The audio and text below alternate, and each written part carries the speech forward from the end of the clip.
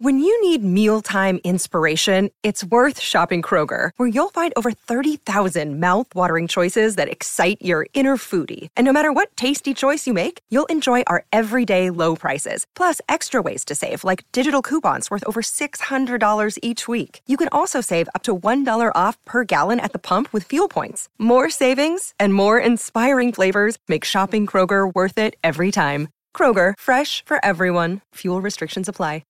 The longest field goal ever attempted is 76 yards. The longest field goal ever missed?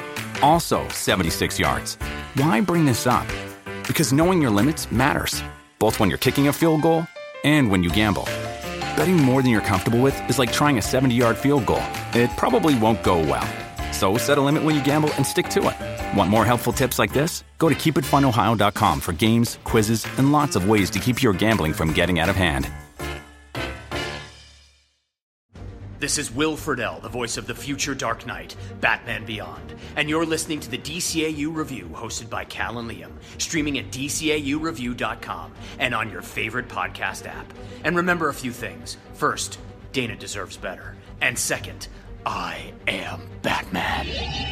In the year 2039, Gotham City has no heroes. Its people, no hope. Its youth, no future. Evening, boys and girls. Who's up for some laughs?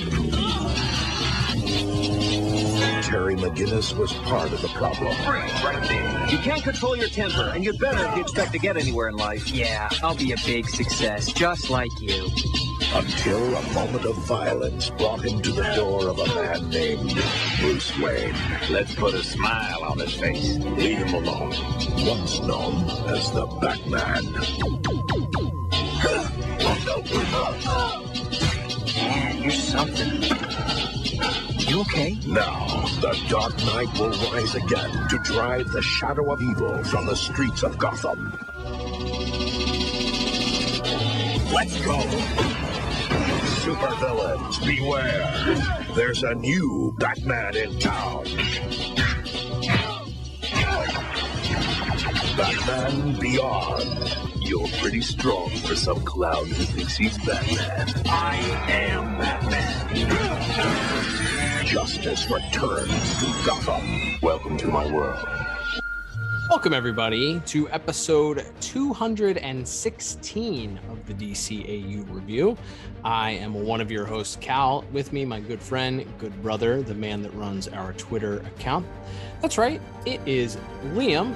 Liam, we've turned the page. We're more than halfway through the year 2022, and we are moving on. That means with a new month, means returning to a different series. We had a great month last month, reviewing our Elseworlds Boy Wonder month. You can check those out in the archives if you missed any of those. We had a lot of fun taking a trip around the multiverse, but we are back in the DCAU proper this week, and we decided to take a trip to the future, back to the future, you might say.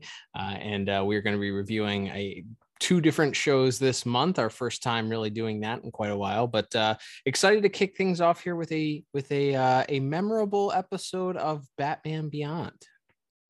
That is right, Cal. We are picking up right where we left off. Of course, unlike with some of our other DCAU shows, we review all of our Batman shows in their episode order. And so we are back with the next episode in line for Batman Beyond. And that is, of course, a very memorable one, Payback. That is right. So we are going to get right into here our review with our four categories. But before we do that, Liam, this episode that originally aired back on May the 13th of 2000 deserves its own official IMDb synopsis, which is, of course, brought to you by The Pod Tower. Check out youtube.com/The Pod Tower to get not only our full catalog of Batman Beyond episodes, our Zeta Project episode that we've covered, and every other episode that we've ever done, including bonus episodes available for your listening pleasure on YouTube. So check out youtube.com/The Pod Tower. And not only do you get our podcast, but some great podcasts from other content creators as well. Absolutely. So this is the synopsis for Payback. which was written by Bob Goodman, directed by Kyung-won Lim, with music by Michael McQuistion and animation by Coco/Dong Yang. And that synopsis reads as such. Batman investigates a mysterious vigilante who is somehow linked to a teen counseling center and wants to attack people who torment them. Okay. I mean, I think I didn't find too many faults with that. It's a pretty good one. I think you could be a little more clear in what you're describing. Too many pronouns there, pal. That's true. But yeah, overall, I think a pretty fair synopsis. And that will segue us nicely into our plot category here, Cal. That is right, Liam. So we kick things off as a young man is coming out of a store called Jeans Age. I don't know if this is one of those things where they had a title for it, and this was translated perhaps into Japanese and then back from Japanese to English. If you've ever seen like subtitles on those bootleg DVDs, sometimes you get when it's translated twice by Google Translate, things don't quite add up. But whatever reason, this store is called Jeans Age, and in Jeans Age, there's a young man that's about to leave work, and he gets quickly accosted by the manager of the store, who reminds him that tonight is his night for overtime and that he has to work overtime tonight. And the young man is none too happy with this and pleads his case. The manager of the store, an older gentleman, says, well, all the other kids are clamoring for overtime, so therefore maybe I should just go out and hire one of them, huh? And as he is sort of raking this young man over the coals, wouldn't you know it, a gentleman in a hood walks in through the front door and immediately locks it behind him. The manager assumes it's some sort of emergency or hold up, and presses the alarm button and tries to hand the cash register over to the hooded gentleman. And the hooded gentleman slaps the cash register out of his way and lets the manager know that he's not there to rob him. No, he's there instead to offer what else but payback. And he's there because the manager doesn't treat his employees well, especially the other kids that work for him. And it's at that time that he pulls out his weapon of choice, which sort of resembles a lightsaber, but functions more like a whip at times. So maybe an electro whip of some kind, perhaps, is his weapon of choice. And he begins slinging it around. And it looks like that the manager is all but done for. But thankfully, that alarm that he set off must have alerted someone that was standing close by, because from the rooftop drops none other than the future Dark Knight himself, but Batman. Why are you doing this to me? Because you don't respect the kids who work for you. That's it? Because of some loser kids? You gotta be crazy. Like I had to say it. Look, I'm sorry, okay? I'm sorry. Too late. You should have respected the people you didn't fear.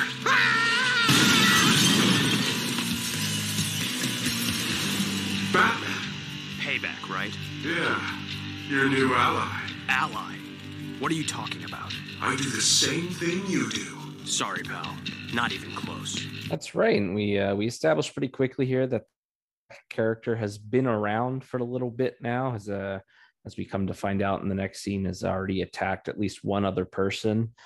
And it's clear that he very quickly tries to make an appeal to Batman. In fact, claims that they're on the same side and are sort of doing the same thing by, going after the bad guys, so to speak.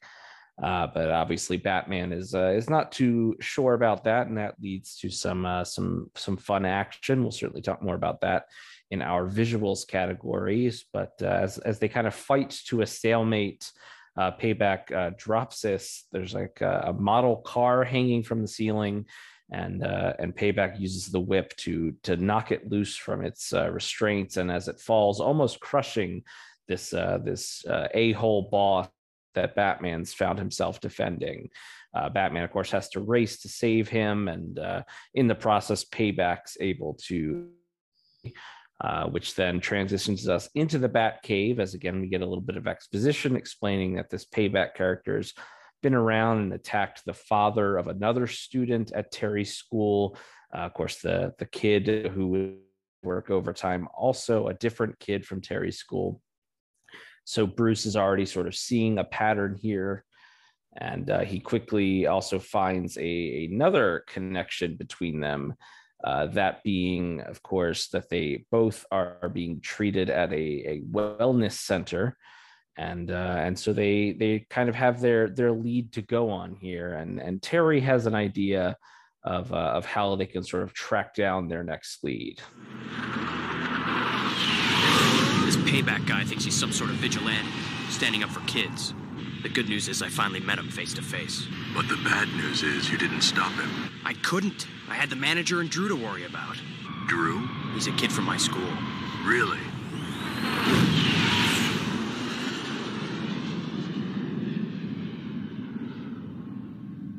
Another student at your school was also connected to Payback, the son of the man who was attacked last week. And the two boys have something else in common. They're both patients at the Gotham Youth Counseling Center. Know anything about it? What's there to know? Sometimes people just need a place to talk out their problems. Some people, anyway. Is anyone else from the center connected to Payback? I don't know. I can't get into their computer. It's not on the net. Great. So much for that lead. You know, we did do detective work before there was a net. Well, yeah. Well, first he says that they need to get some information off of the net, which, you know, Batman Beyond is probably like, 50-50 when it comes to predicting how the future would, doing away with actual currency is probably sooner than later going to happen. So they kind of got that one right. They kind of missed on the cell phones still having buttons and not being computers. So they kind of missed on that one. The cars, we haven't quite made to flying cars yet, but I did notice that the police cars look not all that different than some of the Tesla models you see riding around these days. They kind of hit for that one. Well, they missed on calling the internet the net, and that's what Batman and Bruce are referring to as the net. So they can't get into the system to get any information on this counseling center where these kids have gone from the net. So Batman encourages him instead to do some good old fashioned detective work, detective work in person. So Terry doesn't disguise himself. He attends this counseling center and decides to go in and participate. And it's very interesting because this is actually Terry being very honest about his relationship with Bruce. He, in order to fit in and not stand out by not having anything to share, he decides to open up about his after school job and specifically Mr. Wayne. So it's very interesting that some of this is based in truth, and that will be the theme that we kind of see throughout as Terry continues to get some detective work in at the counseling center. But so as he's there, he listens to a couple of other members of the group air some of their grievances, including a young lady who's airing grievances about a boyfriend that is mistreating her and cheating on her. And as they're leaving, Dr. Stanton, who is the head physician and the counselor at the counseling center there, is walking Terry about to give him sort of a tour of the facility. And they walk past a room and they happen to see a larger burly man, one of the resident geniuses, he calls him, which is a man named Howard Lewis. And then the other young man that's there playing this VR game with him. Hey, another thing that Batman Beyond got right, VR. That's a thing that's come about. So you see that for everyone they miss on, they hit on another one. So playing the VR game is Dr. Stanton's son, Kenny. And so Kenny is asking his dad to play VR, but Dr. Stanton, remarks that he doesn't have time in this moment, and just as he's sort of giving Terry the final little bit there in the of the tour, he's interrupted by a nurse who tells him that a Maxine Gibson is at the front of the center and is in need of an emergency, or there's an emergency happening and she's in need of his help. So Dr. Stanton invites Terry to see himself out, and this is where Terry gets to kind of do a little bit of detective work on his own as he sort of sneaks off and finds Dr. Stanton's office and begins to do a little reconnaissance. He does a link between the Bat computer and Dr. Stanton's system, and which allows Bruce to download the information off of it. And just as Terry is connecting and sending the download back to the Batcave, he is knocked out unconscious from behind by just a shadowy figure. We don't quite see who it was, but Terry wakes up not too long after that, and Dr. Stanton is there along with this Howard Lewis. They're both standing over him, and they kind of question him as to why he was in the doctor's office. And Terry says that he was feeling lightheaded and was looking for a couch. So he sort of weasels his way out of that. But it's at that point that Terry heads back to the Batcave and seems to think that he may have uncovered just exactly who could be behind everything, just based on some of the clues that he's put together. Ow! Why weren't you watching your back? I was too busy watching my front. Am I supposed to have eyes everywhere? Only if you want to live to a ripe old age. You don't make it sound too inviting. Ow! I severed the computer link when I lost contact with you. Did you get all the files? Uh-huh. And every one of Payback's attacks is linked to kids at the center. Each victim was a patient's parent, teacher, boss. The people kids gripe about. So Payback's attacking whoever gets ratted on in that room. But these patients aren't all in one group. So our suspect has to be someone who has access to every session. I'm so ahead of you. Bring up a guy named Howard Lewis. The center keeps vid discs of the sessions. And this guy's a librarian. He's got the access. But what about a motive? He acts like a kid himself. Maybe he's decided to be their protector. Why rule out Dr. Stanton? He's got access too. You taught me to follow my gut. Be careful. Your gut's still young. That's right. He immediately sort of pegs this very large, Payback-sized man who seems to have a great grasp on technology. Immediately picks Howard Lewis as the culprit, and Bruce is a little bit dismissive of him, and not only for Terry getting knocked out from behind, but also for him sort of wanting to jump to conclusions, and Bruce is unsure, the lack of motive, but of course Terry, being so sure of himself, suits up and heads back to the center, where he's looking around in Howard's office, and he right away actually finds what appears to be this laser whip tool right there. In fact, it's still warm, he notes, and as he's sort of continuing to look around, he is attacked by Howard, not in costume here, but attacked by him as they struggle.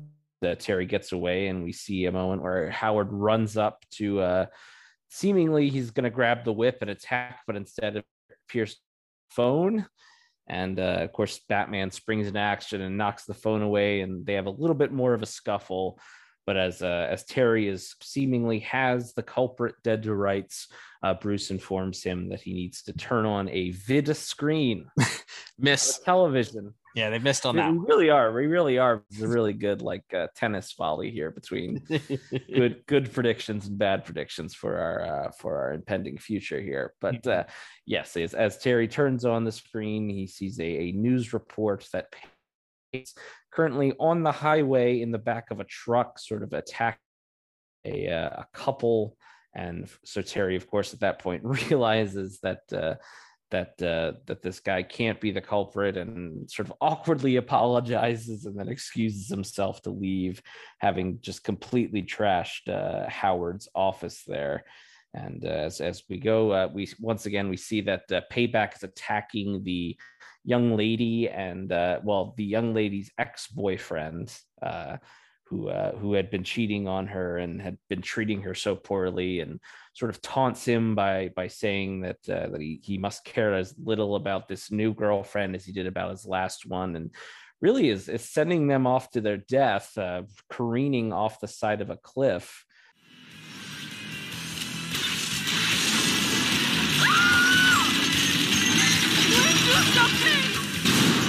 Yeah, Dwayne. Protect your girlfriend, or do you care as little about her as you did the last one? With Kizik Hands Free Shoes, motion sounds something like this. Kizik helps you experience the magic of motion. With over 200 patents and easy-on, easy-off technology, you'll never have to touch your shoes again. There are hundreds of styles and colors, plus a squish like nothing you've ever felt. For a limited time, get a free pair of socks with your first order at kizik.com/socks.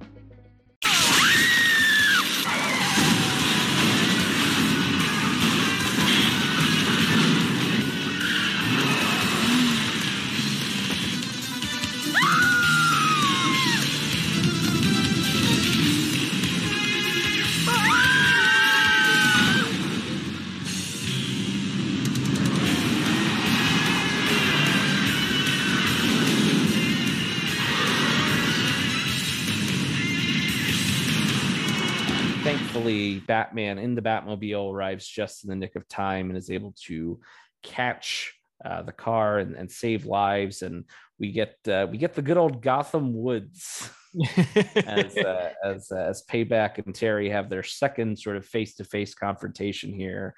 And they're sort of fighting back and forth. And once again, they're kind of evenly matched. It seems like maybe Terry has the upper hand, but then as he uses a couple batarangs to knock the whip out of Payback's hand, the electricity ignites some brush and some trees on the ground there and starts a fire, which Terry then calls in the Batmobile to sort of snuff out quickly.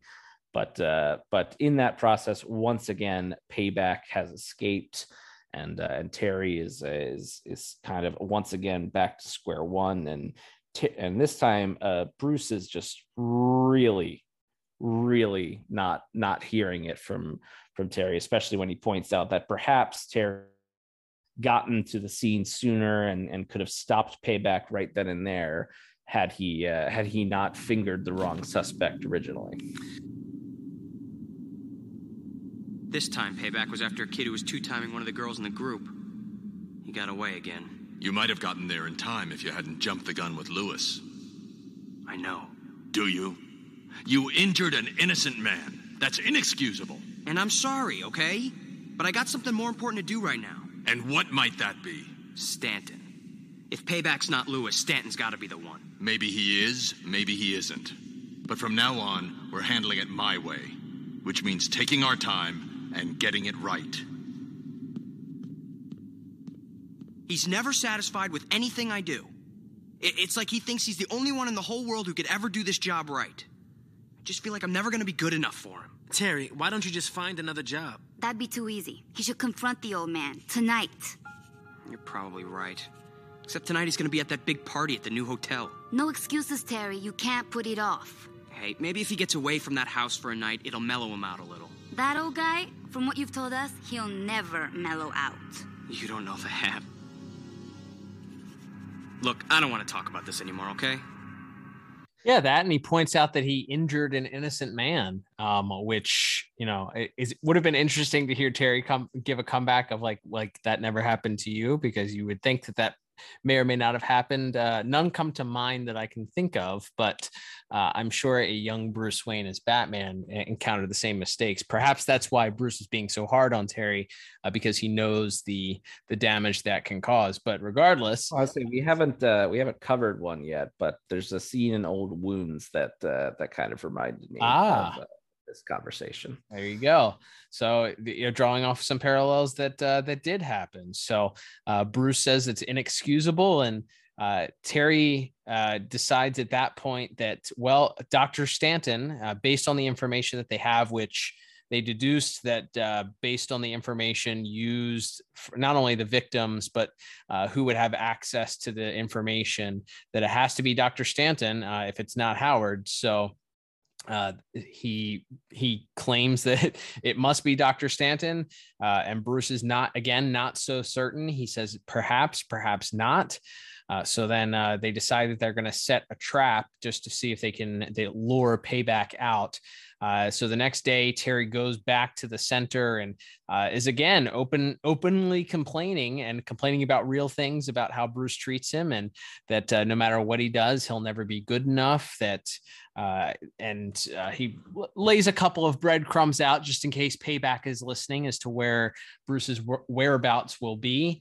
And that we find out that Bruce later that evening will be at the Vreeland Marquis Hotel opening, which a second, or at least a second, maybe third Vreeland name drop here in the Batman Beyond era.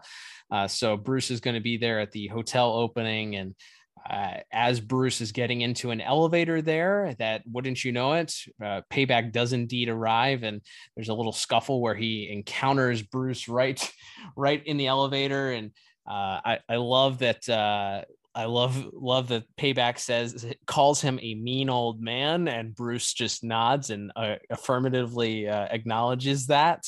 And then he in turn asks Payback who he is, and he says, "I'm your worst nightmare," which of course is Batman's own line being used on him. And I love that Batman's comeback in this is, "You have no idea what my nightmares are like." You're a mean old man, you know that. Mm-hmm. And what are you? Your worst nightmare. You have no idea what my nightmares are like. So at that point, that pretty much angers Payback, and it's time for him to take care of business. Pulls out the electro whip and begins slicing and dicing, and he chops off part of the elevator, and Bruce is ultimately sort of trapped there. He slices parts of the elevator and causes it to free fall. Bruce begins falling out of the elevator, what's left of the elevator, only for Batman to swoop in and save him, thankfully. And the funny thing, Bruce asks him what took so long, which was hilarious. But then Terry responds, "Well, I thought he would at least wait until the hors d'oeuvres were over before he'd attack." But so this leads to our final fight between Terry and Payback, and it is quite brutal. A lot of violence happening there, a lot of batarangs being thrown, a lot of electro whip action, various different attack options. But eventually, of course, Payback makes one wrong move and begins falling towards the ground. So he needs Batman to save him. Batman swoops in and does indeed save him. And as he's holding him there, hanging upside down, Payback's mask falls off, and then underneath of it is what appears to be some sort of electronic or robotic mask. That itself also opens up, and it is revealed that Payback is not the good doctor. No, in fact, it is Kenny, his child's son, instead. And Kenny is then hauled away by police, and Dr. Stanton is standing there with Bruce and admits that that it was his fault. He's owning it, saying that he was too obsessed with being able to help other kids, that he never gave enough time to his own son. And Bruce encourages him to go spend the time with him now. And they both head off in the police car, where we're left with our final little interaction here between Bruce and Terry. And Terry congratulates Bruce for knowing specifically that the plan would work, that Payback would indeed come out. And Bruce inquires just what he said, he being Terry, said in the therapy session that would have made Payback so angry at Bruce, and what he made up to do so. And Terry said there was no acting involved. It was all truth. And they walk off towards the limousine, and we kind of end our episode right there. You called it. I put down the bait like you said, and Payback took it. Only it wasn't who I thought it would be. I was wrong. Twice. Learn from it. That's all you can do. By the way, exactly what did you say in that group to get Payback so mad at me? You must have given quite a convincing performance. Who said anything about performing?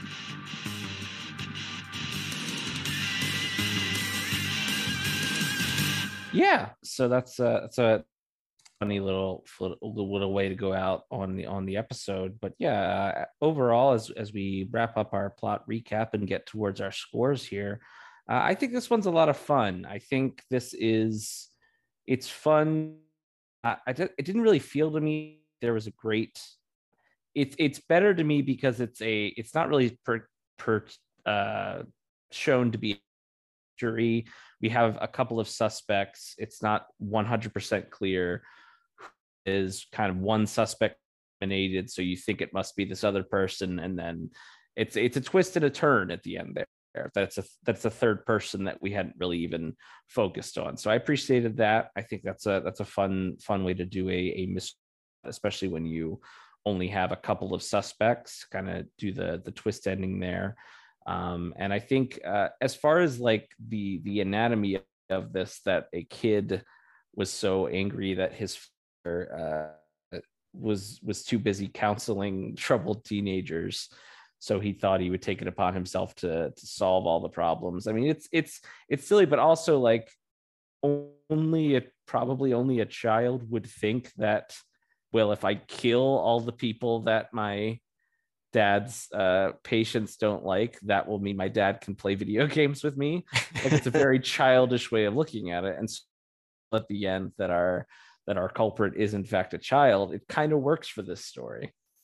Yeah, I think that the double swerve was the right way to go, because I will say it is a bit derivative of Mask of the Phantasm, I would say, in that it's sort of a tradition with the DCAU to kind of have somebody, and honestly with Return of the Joker also, we Batman Beyond Return of the Joker, where you kind of aren't sure quite who the villain is. There's this red herring that's kind of placed there that kind of is a big glowing neon sign saying this is the guy, but in the case of those movies where you only had one red herring, you really have two in this episode, and it's not even the second person either. It's a completely different person, one that you wouldn't obviously think of, because this is a big hulking mass of a man, as we'll talk about in visuals in just a second here. The Payback character is, and it's quite clear that Kenny is diminutive and maybe 10, 11, 12, 13. He's Matt McGinnis height. He's not even a teenager. So it does in your mind's eye sort of rule him out as a potential suspect, even though that the breadcrumbs are kind of there where you see him being disappointed and asking for attention from his dad. So yeah, I think that there is some good there. I think going with the choice to do the double red herring was the right one for the episode. I will say though, I think it's hard because I remembered right off the bat even though I haven't seen this episode in a very long time, I remembered right off the bat which one was that this was a double swerve. So it kind of ruined it for me a little bit. I was like, oh yeah, I think this is the one where the kid is actually the villain. So it kind of ruined it for me. So I don't know on, and we'll talk about that when we get to rewatchability, whether or not it still works after multiple viewings. But I think from looking at it just as a one time, the first time you're watching it as a plot point, I think it's pretty good. Not a lot of holes. I think that the dynamic between Bruce and Terry is interesting also because of the truth that Terry is sharing in those counseling sessions, where this is really his true feelings that are coming out here. He does feel like there's some measure that he will never reach when it comes to Bruce's approval, or that he can't ever truly please him. And ironically, looking at Bruce as a father figure in this episode, and not being able to ever reach those standards that Bruce has for him. So I do like that dynamic was fleshed out. This also feels like, especially for a season 3 episode, this feels like something that you would have seen in one of the first 2 seasons, because it's not a lot of teen drama, although the counseling session with the teens is part of the story, but it's not it doesn't take place at Hamilton Hill High and doesn't have like teen angst written all over it. So I do like that it's a bit of a departure from what we've seen from some of the other episodes from this season. So I think it has a lot going for it. I think that the action is really, really great. We'll talk about that in visuals in just a little bit here. But the fight scenes, you get 3 fight scenes between Batman and Payback, so that it really feels like there's a lot of action in the episode because of that, and because the opening scene is a fight scene, and then you have that battle in the Gotham Forest in the middle of the episode, and then you have this fight with the stakes, with Bruce's life at stake, and then some interesting props in this final scene here. I really liked it. So for all those reasons, I ended up giving plot an 8 out of 10. What about you? Yeah, so I also gave it an 8 out of just I think for all the reasons we've already talked about here. I think it's a fun mystery, and then the fact that you kind of have the real life frustrations that Terry's feeling as Batman, sort of trying to live up to Bruce's expectations, and him using those frustrations to then sort of bait the villain into attacking Bruce. I think is a really fun way of them, even though they're kind of butting heads on this issue, they end up kind of coming back together to work together to stop this guy. So I think that's a really fun element to it. And that sort of, there's that sort of grander theme of fathers and sons and mentors and mentees and all of that at play here once we find out that the villain is the doctor's son as well there. So yeah, it's a good mix of, even though the isn't like a huge integral part of the episode, it does still inform the main plot of the episode, and I think that's always good for that kind of thing. So yeah, overall a very strong 8 out of 10 from both of us. There we go. All right, Liam, let's move on to our second category of the day, which of course is animation and visuals. You mentioned Coco and Dong Yang were responsible for the animation this week. So yeah, what stood out to you as far as your as the visuals and animations? Like I think I already mentioned, I felt like there was more action than maybe in recent episodes that we've covered of Batman Beyond, which led to a lot of cool visuals. But I'll let you go first and discuss what stood out to you. Yeah, I think first and foremost, got to give a shout to the character design here for Payback. Really cool, really interesting looking. Obviously, we already talked about it in plot, and we'll talk about it again in voice acting. It did sort of, I think, evoke a little bit of phantasm. I don't know if that was the idea with the visual of the character, or certainly once they sort of settle on that motif for the story, if that informed this at all. But he does, it's all this character sort of dressed in all black, but just the white eyes and this sort of tattered cloak, just sort of covering its shoulders, and has this sort of full face mask as well. Did you? I think that's. Did you think? And this could be just me connecting dots because of the weapon of choice. But do you find any Darth Vader in the DNA too? Maybe. Definitely. I think especially maybe, and then at the end when the top mask falls off and we see sort of the circuitry of the suit underneath of the cloak. I think there's definitely some of that there. So that's a really good pull as well. Yeah, there's definitely some Vader in there as well. And as you mentioned, we've already talked about it, this electro whip, which we find out is like a welding tool, I guess. In the final scene too, it's almost exclusively looks like a lightsaber.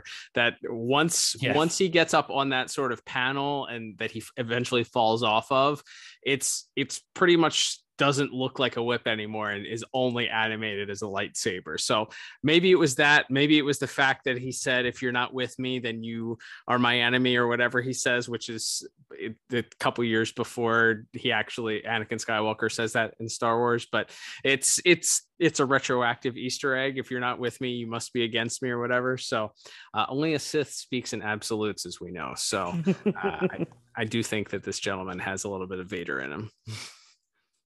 Absolutely. Yeah, that's definitely a part of it from a visual standpoint. And as you mentioned, that first scene they're in, it was called, what is it called? Jean's Age. I guess it's a department store, but there's also like these like we said, there's this big sort of hanging car. There's some cool backgrounds as well in this scene, and I think the final bit where they're at this sort of gala, and but in that first scene, as we're first kind of seeing Payback in action, when Terry sort of confronts him, and he goes to sort of swing the whip, and Terry ducks, and there's this row of mannequins behind Terry that all kind of get sliced one by one as the whip goes through them. I think that's a really fun, quick paced action sequence, and then following that up with the bit on the car where he's sort of cutting through the top of the truck trying to get at the couple, and then he and Terry's fight in the woods, I think is pretty fun as well.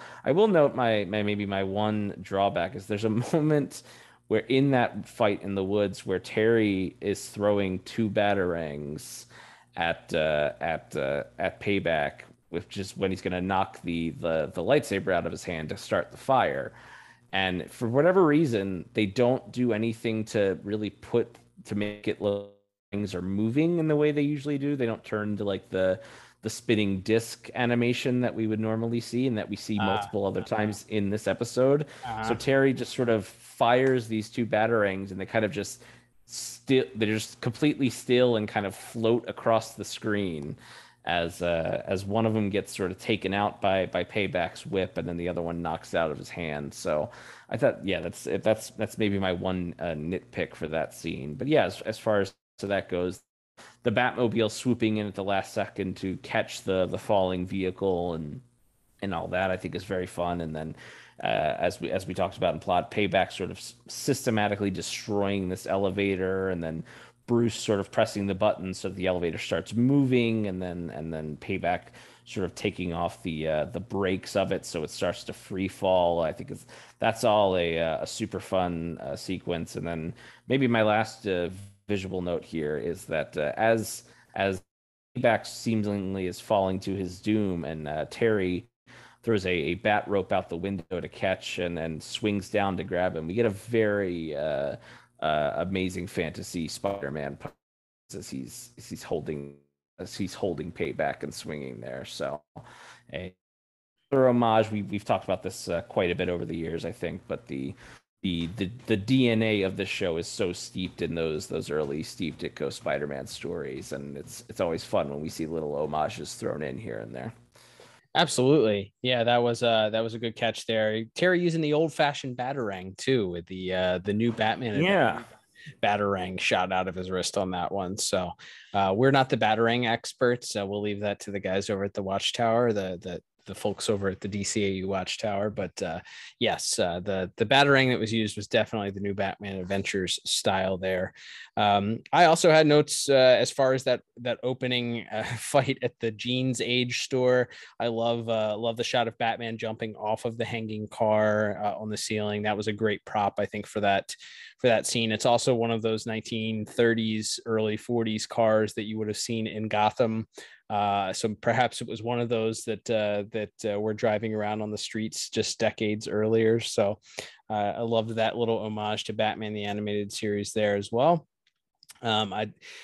I did think it was funny that in that scene also that Payback's exit was the Looney Tunes run through the wall exit. Like that's how he decided to get to leave and escape. And that first fight scene, it's not quite just his silhouette running through the wall, but there is just Batman turns and looks, and there's a big hole in the wall where he's escaped. So I did think that the Warner Brothers style of escape was definitely in the DNA of that scene in particular. But one last note on the department store on Jeans Age.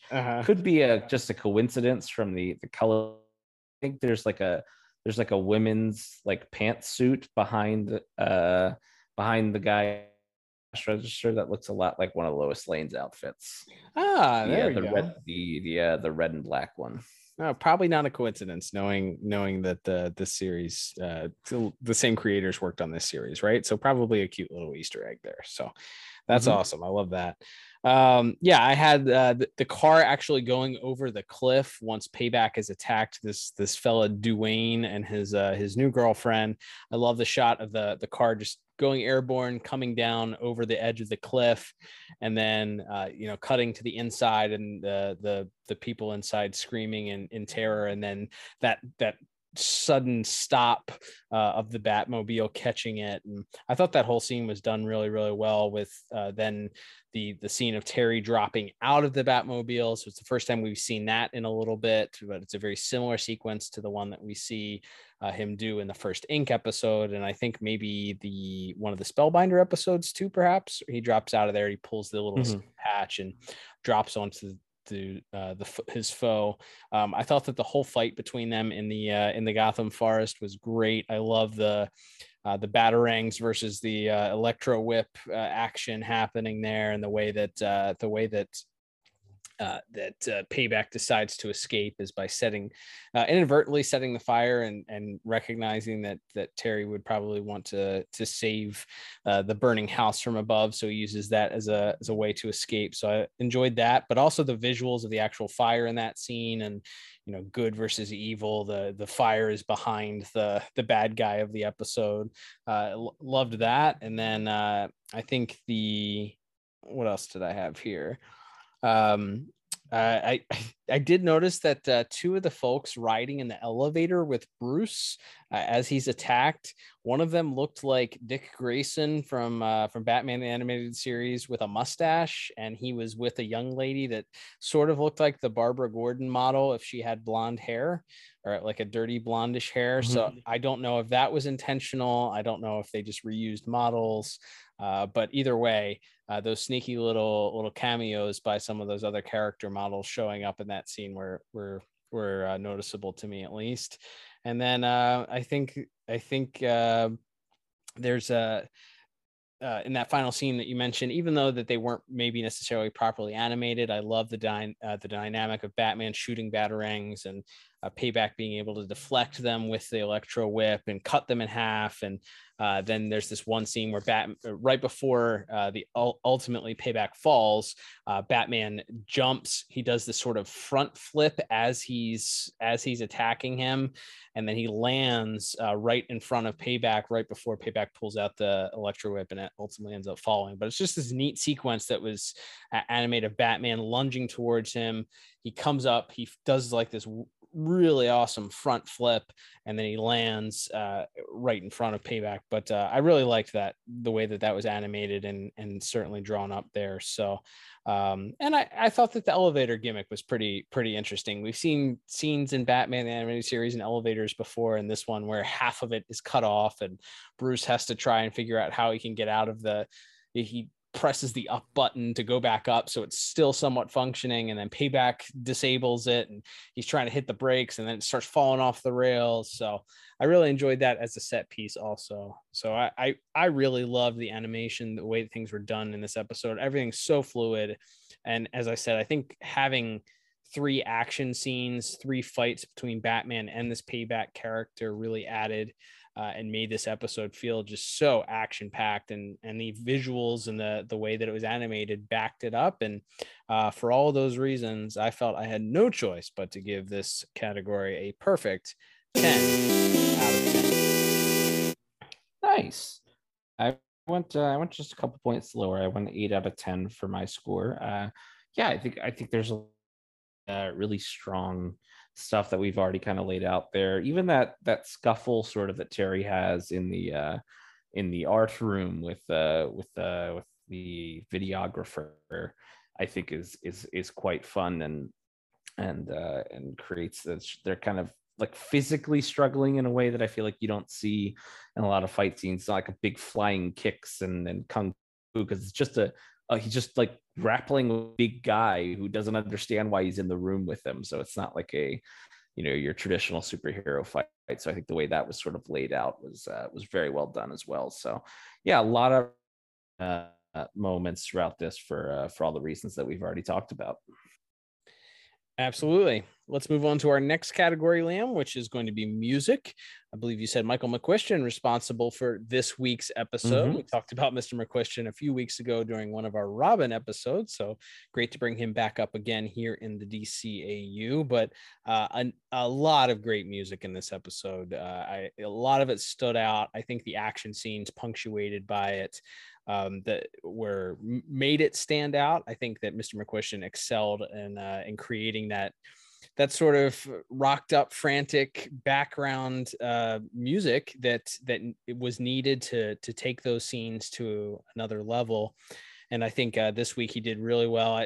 The first piece that really stood out to me, outside of maybe the initial fight between them in the department store, is when Terry drops out of the Batmobile, and you even initially before that, where you have Payback escaping through the forest, you have him running, and you begin to hear the Batman Beyond theme worked into this kind of frantic bass line that was driving that theme. And then you have a sort of a distorted minor key version of the Batman Beyond theme played over top of that and sort of meshed together. That came through there. And then I think the theme starts to come in right when the car goes over the cliff too, and you have it kind of just drops out, and then once it reveals that the Batmobile has caught the car, that the music begins to come back in, and then ultimately leads to that other piece that I was just talking about. But man, some great music here, and I love that the Beyond theme was brought into the actual soundtrack, but played in a way that sort of distorted it, or isn't readily obvious unless you're kind of listening a little bit more carefully for it. But I thought the music this week was fantastic. I really enjoyed the theme in the final fight as well that accompanied that. What about you? Yeah, absolutely. I definitely had notes about the theme, and that the moment, as you mentioned, when the music is really ramping up, that bass line, and the drums are kind of getting faster and more frantic, and then the truck careens off the cliff and starts to tumble down, and then as soon as the Batmobile kind of comes into frame, you start hearing little notes of the Batman Beyond theme worked in. I thought that was such an excellent piece of music from Mr. McQuistion there. And then I think the moments towards the end there, even that softer moment there at the end when Terry is holding on to Payback, and you sort of see the big dramatic reveal as the cowl falls, and then that it sort of starts to hang back there, but you still have a little bit of the synthesizer brought in there, and the guitar there as that reveal is made. So I think a really strong job. And I think we talk about this fairly frequently. I think a lot of these Batman Beyond, there's nothing particularly wrong with them, but they kind of blend in the sense that what you're kind of going to get from the action sequences. They're usually going to be pretty drum and bass driven tracks. So the actual Batman Beyond theme, which I feel like we don't always get in these action sequences, I think was a really nice touch, and sort of added to that. And it really, the way you sort of build that dread of the moment when everything seems to be going wrong, and then bring that theme in when Batman arrives, I think is always a great thing, and something we see in a lot of our other shows, whether that's Batman or Superman, or even in Justice League later on. So it's fun to see that worked in here in Batman Beyond, especially when it seems like a lot of other weeks we maybe take different tacks with our musical scores. So for all those reasons, I gave music a pretty strong 8 out of 10 this week. Yeah, I went with the same exact score. I went with an 8 out of 10. It's really good. Another one of those episodes, it's worth maybe even, and this might be putting the cart before the horse here, but maybe even worth a rewatch, just to really appreciate the composition that Mr. McQuistion put together for this episode. But yeah, he did a lot of good work here, and put some good pieces together. So great scores from both of us. All right, Liam, let's wrap things up this week with our final category that, of course, is going to be our voice acting.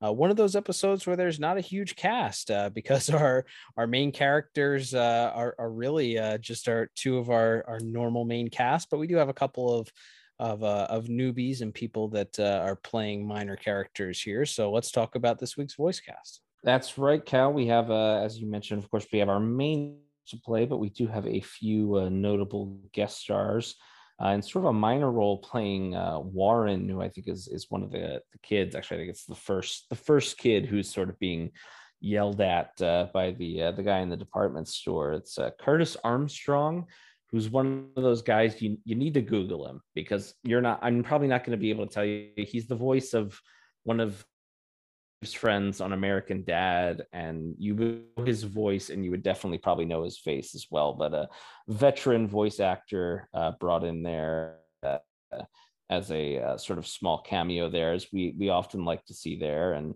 we have Adam Wiley playing the voice of the kid version of our villain, although he really only gets the one scene, although he does have to kind of like cry at the end, and that's kind of haunting as well.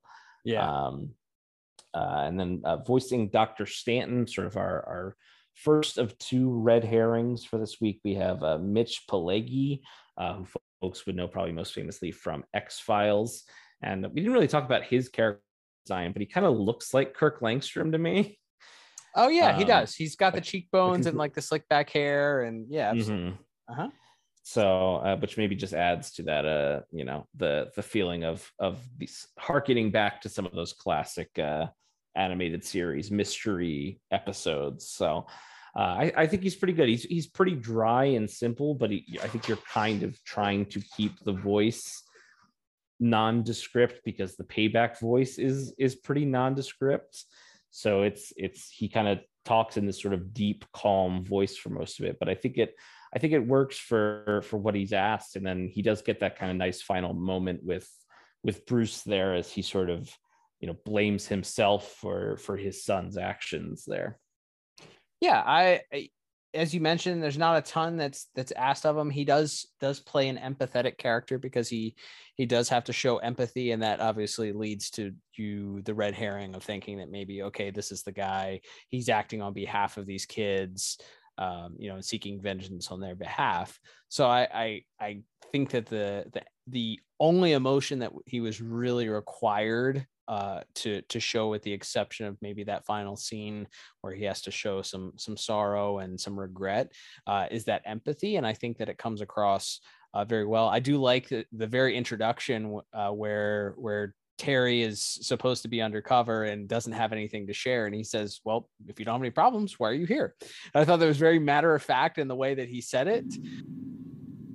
He hasn't called me in a week. You're better off without him. How can you say that? Dwayne cheated on you, Trina. Lied to you, too. Dwayne loves me. Will you say something? How about we let Trina work things out at her own speed? Now, before time runs out, we have a new member to meet. Terry McGinnis. Hey. How you doing? Hi. Terry, why don't you tell us about yourself? What do you want to know, Dr. Stanton? Well, for starters, what brings you here? Nothing special. So everything's perfect in your life? Maybe you don't belong here at the center. No, I do, really. What's your problem then? I guess you could say my problem's not a what, it's a who. So I felt that it was like, oh, that's kind of, having been to therapy myself, I think that's very therapeutic, very therapist-like, where they're going to challenge you. Okay, well, if everything's fine and dandy, why are you here? Like, what? So I thought that fit the character well, and that specific response was warranted, but mainly the empathy that he has to show is done really well. So I agree with you. He's pretty strong as far as his performance for this week. Absolutely. And then our last sort of guest star to talk about here, we have a maybe and probably the most fun one to talk about too, voicing both Howard Lewis, the sculptor and the videographer of the Crisis Center, and also pulling the voice as Payback. Cal, you mentioned in plot, much like in Mask of the Phantasm and Return of the Joker for that matter, we have the same actor voicing our villain and a different character who turns out not to be the villain. So a great little red herring, a trick that that Andrea Romano and the rest of the team there have used before, but I think it works just as well here. And playing both the role of Howard Lewis and Payback is a man by the name of Bill Fagerbakke or Fagerbach. Apologize if I'm butchering that. He's Patrick from SpongeBob. That's why. That's why we know him. Get the heck out. That is hilarious. Virtually unrecognizable, though. I'm just going to throw that out there. You would not know it unless you looked up the IMDb or like, holy cow. I think that means that's a good thing, right? It doesn't sound like Patrick. So therefore I think that like even bumps up my score a point or something like that. Like it's because if he sounded like Patrick, it would be very distracting. Agreed. Yeah, he's not playing big dumb guy, even though he's playing this sort of very large, physically imposing character, two of them, and for that matter, he's not playing it as like oafish at all. So I think that helps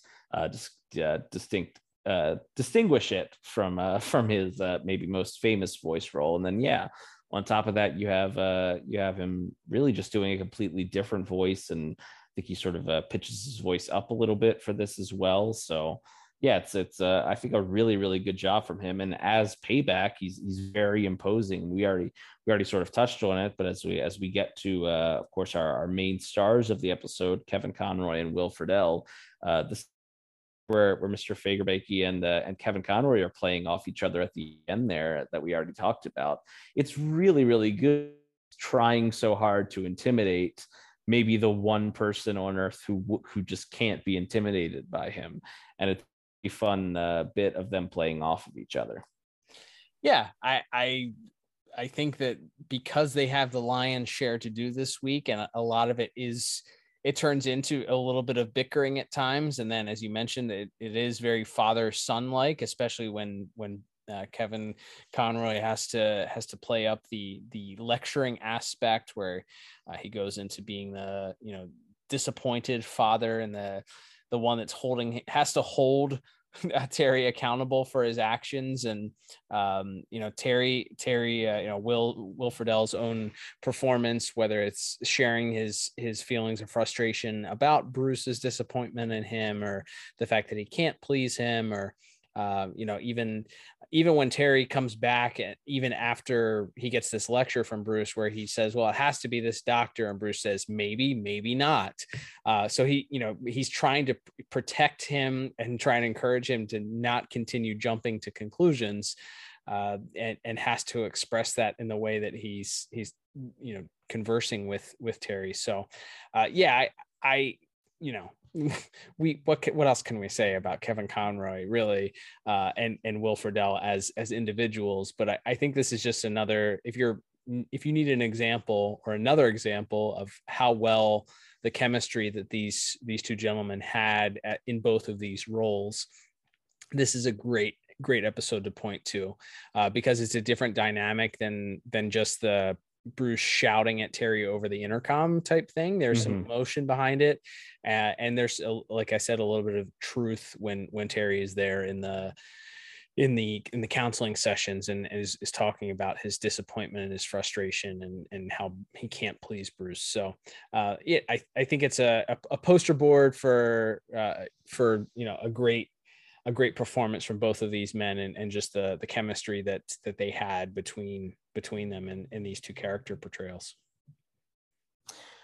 Yeah, absolutely. I think Will Friedle definitely gets a little bit more due, but I feel like it's been a while, and obviously we don't review the same show every month, but it feels like it's been so long since we had an episode that had something to do where Kevin Conroy has something to do in this episode other than either give exposition or just say, look out, Terry, or something over the radio, as you said. So actually having him and Terry kind of come to butt heads a little bit as they are disagreeing over how to approach this case, and Terry sort of rushing in half cocked and wanting to jump to conclusions and pushing him.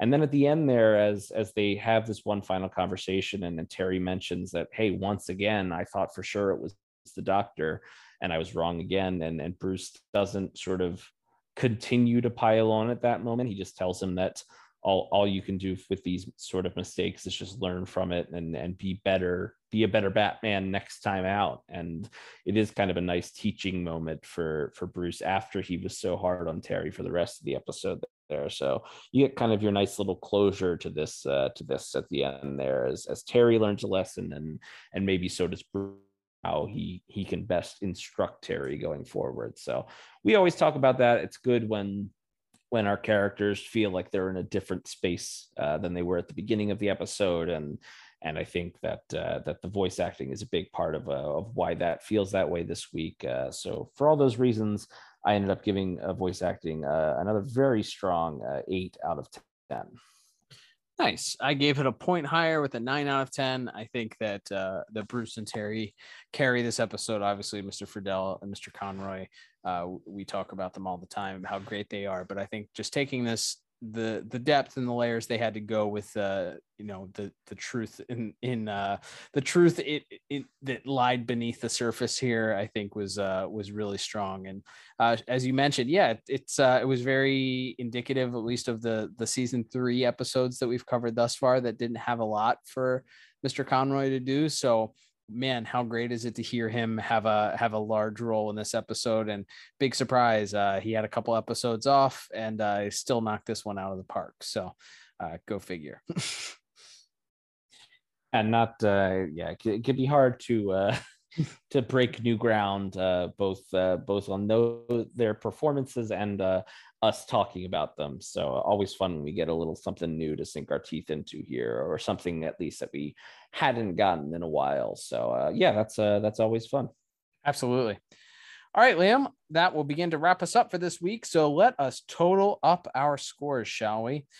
Coming up with everything added up here, I end up with a really strong 35 out of 40, meaning just outside our top picks score with this one. What about you? Yeah, I'm a couple points lower. I think I actually had 8s in every category this week. So everything pretty darn strong.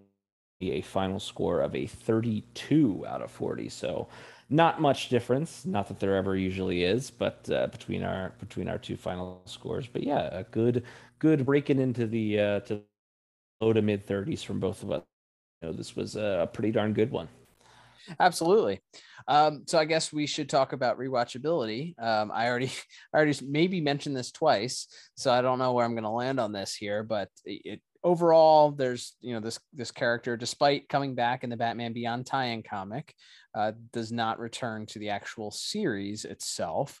So we don't get any more Payback here. Doesn't seem to be too much that is on the surface, at least, that is long-standing impact for Batman Beyond, and definitely not for the DCAU. But I will say that maybe this lays a little bit of the foundation that ultimately is paid off in the epilogue episode of Justice League Unlimited. I think the argument could be made, at least here, with as far as Terry feeling like he can never live up to the standards, and some of that that's a little bit of that dichotomy, at least I guess, of the relationship between him and Bruce being set up here. So I guess maybe we don't do half thumbs up, right? So because that's even more of a cop out. So I guess 1 thumb up for this for me, just because it does move along the relationship and add an extra layer and creates this little bit of friction between Terry and Bruce. So I guess that it does move that along. So yeah, I guess I'll go with a 1 thumb up. And it's a fun episode. I don't know, however, with the mystery being ruined, as I said, knowing from the beginning who was going to be revealed, if it's as fun of a mystery plot, but I still think the action may make up for it. So yeah, I'll go with 1 thumb up.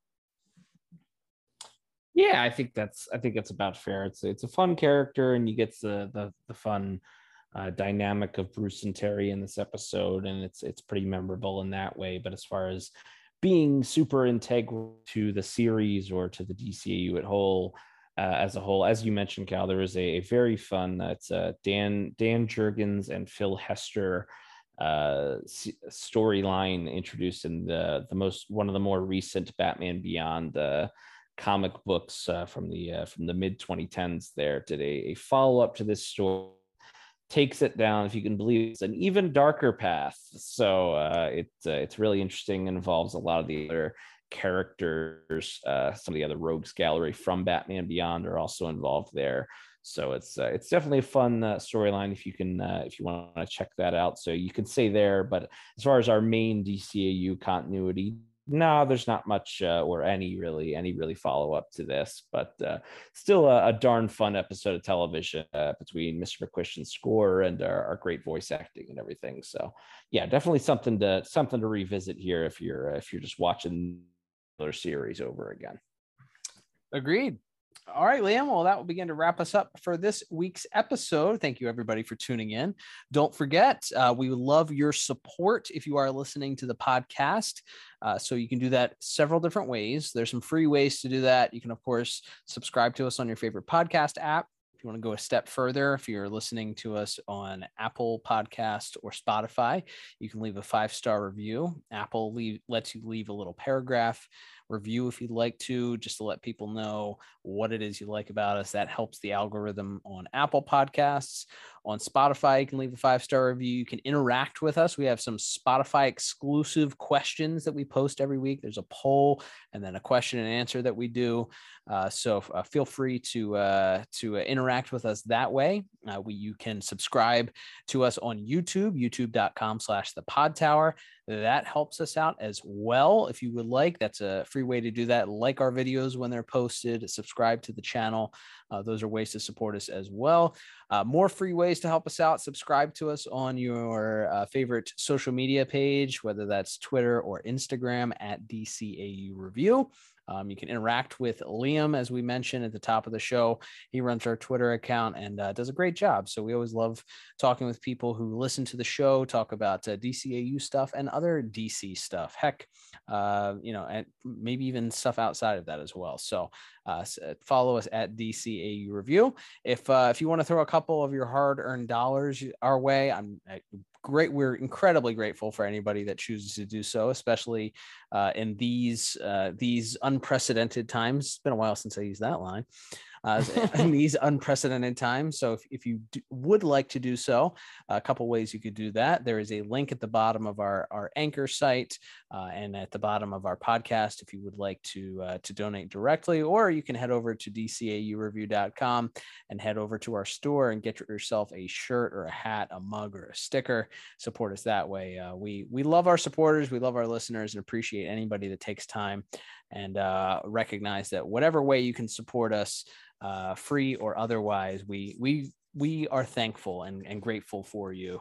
And if you choose to support us in any of those ways, man, you are on another level. So thank you so much. But Liam, we're staying in the future, coming back next week with another review. However, we'll be shifting gears for next week, which means that's right. You dozens and dozens of Zeta fans rejoice as we'll be covering the Zeta Project next week. And let's talk about our review of next week's episode. That's right. So as we've talked about, normally with our non-Batman shows, we kind of jump around and we maybe pick an arc or a theme for the month. I have no such creative juices for this Zeta show because I've never seen it before, except for the first episode that we've already reviewed. So I think we're just going to go in order with this show. And I think because there's like sequential storytelling, kind of like what we talked about with the with Young Justice last week, I think it would be maybe a little difficult for us to jump around with that being the case. So we're just picking up right where we left off. Season 1, Episode 2 next week, entitled His Maker's Name. Say that title again. You cut out. Season 1, Episode 2 episode is going to be entitled His Maker's Name. Aha. All right. Well, you and I will go on this journey together and explore places we have never been before. So can't wait to check out that episode with you next week. But until then, I'm Cal. And I'm Liam. We'll talk to you on the next episode of the DCAU review. Bye-bye.